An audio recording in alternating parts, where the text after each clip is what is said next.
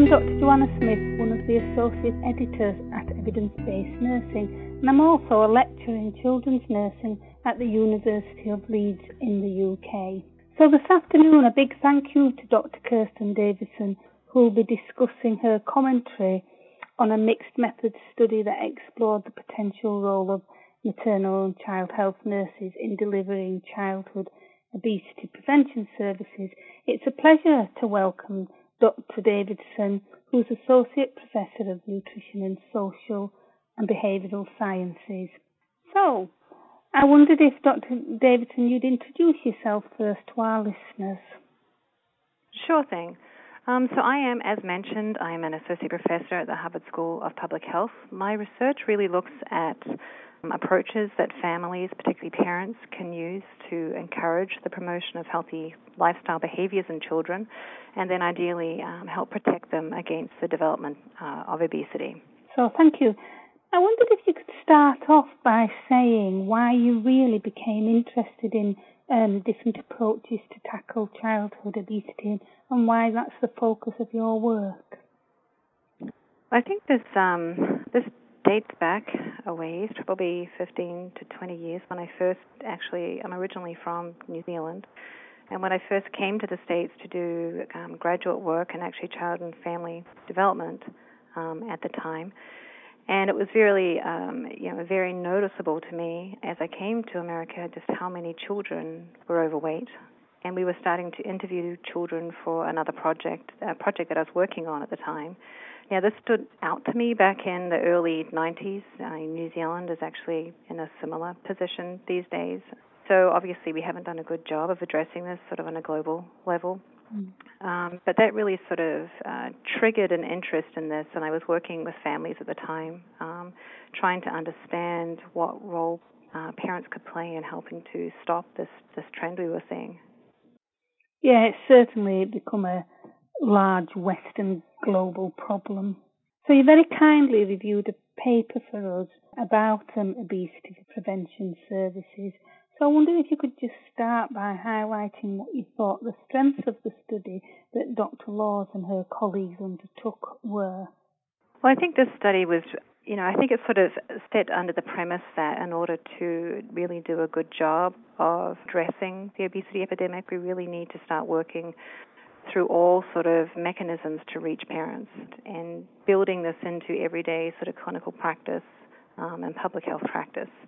And so sort of from that sort of perspective, their goal was to reach out to and speak with maternal and child health nurses working in Victoria, Australia, and ask them questions around the extent to which they are, regularly measuring children's heights and weights and using growth charts to classify whether the child met the sort of mark for being overweight or possibly even meet the obese definition.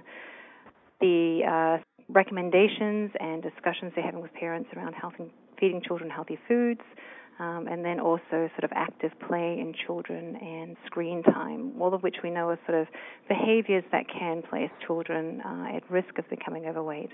So they really wanted to, so they did surveys with about 50-something nurses and then followed up with interviews with a subset of these nurses to learn more about the extent to which they're doing these kinds of things in sort of their everyday practice. I think you're right. I think a lot of people are doing things, but we're not necessarily enhancing the actions from everyday activities. Right. So what do you think the limitations of a study of this type are, and how can that be rectified in future studies? This is one of the first studies I've seen of this nature. And so, it's a beginning point in answering a larger question. So there's still pieces of a larger question that the study can't possibly answer. But probably the key limitations or things that can really be built on in future work are that it was a relatively small number of nurses, about 50-something nurses. It was limited to Victoria, Australia. And so I think the key things to build on is to expand the number of sort of maternal and health nurses we're asking these questions to, and to do it in different contexts, because Australia is one particular context in which they may be working with families, but the systems may be set up quite differently in other settings in other countries. And so I think we need to gather this information more broadly. Yeah, I think it's always difficult to just wholeheartedly transfer studies of this type to different settings. I think that's an important point. So I wonder if you can just go on to what you think the important findings of the study were. Well, I think a number of things stood out.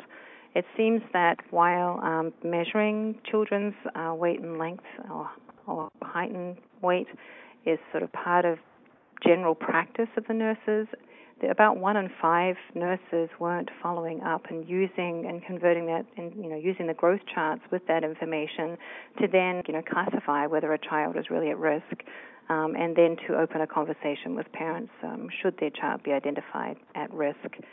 In regard to feeding children, healthy feeding practices such as breastfeeding, the timing of introduction of solids, and so forth, that most were counseling around those topics and felt very comfortable doing so and considered it a central role in what they were doing. So they seem to be doing quite well in that area.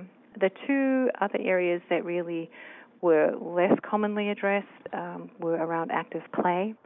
So only 40% of nurses were speaking with parents about the necessity of active play and how to go about promoting active play in children. And then only about 1 in 3 nurses routinely spoke with parents about the importance of placing limits on children's screen time, the extent to which they watch TV and used media-based devices such as iPads and so forth.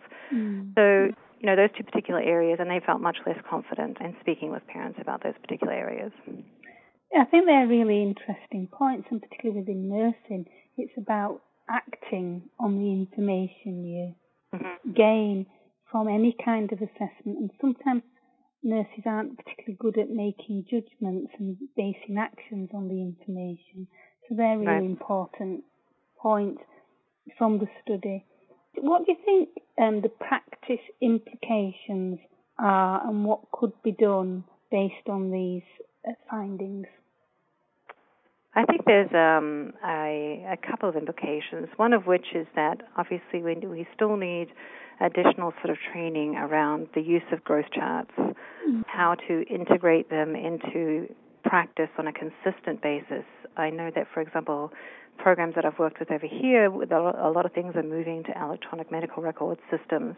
And so clinicians can receive prompts when they counsel parents to ask particular questions. And then when they enter the children's weight and length, it immediately comes back with prompts if the child is classified as being overweight. So I think sort of a 2-tiered system, one of which would be to increase training for nurses around use of the growth charts and how one could possibly use growth charts to open up a conversation with parents about the child's weight and the extent to which it's healthy, because nurses were kind of nervous about broaching a sensitive topic. So I think growth charts are a way to sort of legitimize that conversation and make it much more concrete. And then to support that being part of regular practice as much as possible, sort of building it into protocols. If they're using electronic record systems, that there's prompts around these kinds of things that could ensure that it's being consistently implemented.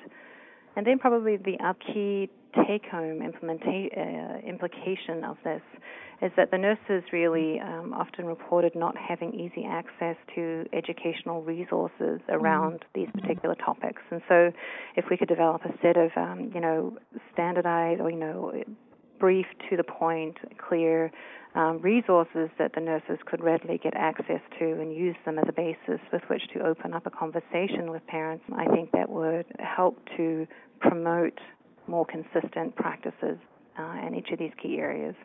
Thank you. I think information technology and the revolution we're all going through, this area is really ripe, both in terms of information for health professionals, but I really like your idea about triggers that prompt you to do something, because most electronic records are becoming electronic, and that would be a really good tool for busy professionals.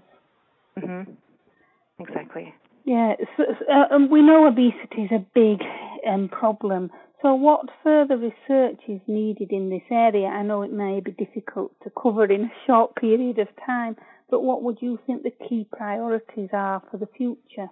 I think some of the key priorities for the future are strategies to try and make this standard practice across a number of settings. I was actually just come out of a meeting with childcare providers, and they're required to, they have what's called family advocates within this childcare setting, and they are required to reach out to parents and speak with them on a monthly basis. Well, we were talking about doing something similar for these family advocates, and that they have access to these same kinds of resources and then can have these conversations as well. So we need, research around strategies to engage sort of multiple sort of public health clinical sectors at the same time and trying to have them using similar messages, and how you go about ensuring that that can be done consistently and collaboratively and so forth. I think there could be a lot gained from that kind of approach. Another area actually that I think we're really missing a lot of information, as a little bit of a sidestep, is on the role of fathers. Yeah. And so we actually have very little information on what role fathers can play in helping to promote healthy lifestyles in children, and what sort of the interplay, the back and forth that might be happening between mothers and fathers around feeding children, for example. I think we need to know this in order to provide the appropriate messaging and, to bring fathers also into this conversation. Yeah. So we're nearly coming to the end of the podcast. If you wanted our listeners to take away one key message, what would it be? The key listeners being nurses, I'm guessing. Yes. Yes. Would be to, I guess, make sure they're aware of the key recommendations around sort of diet, physical activity, and screen time, and that they're comfortable and have easy access to growth charts. And if they're not really comfortable with this, that they reach out to gain the information that they need to ensure that they can start to do that consistently in their practice. Great. So thank you very much for your insightful discussion on today's topic for our Evidence-Based Nursing podcast. Thank you. Okay, thank you. So to our listeners, I hope you've enjoyed this podcast, and there's a wealth of additional information on our Evidence-Based Nursing website, so please do access the information to inform your practice. So thank you all for listening.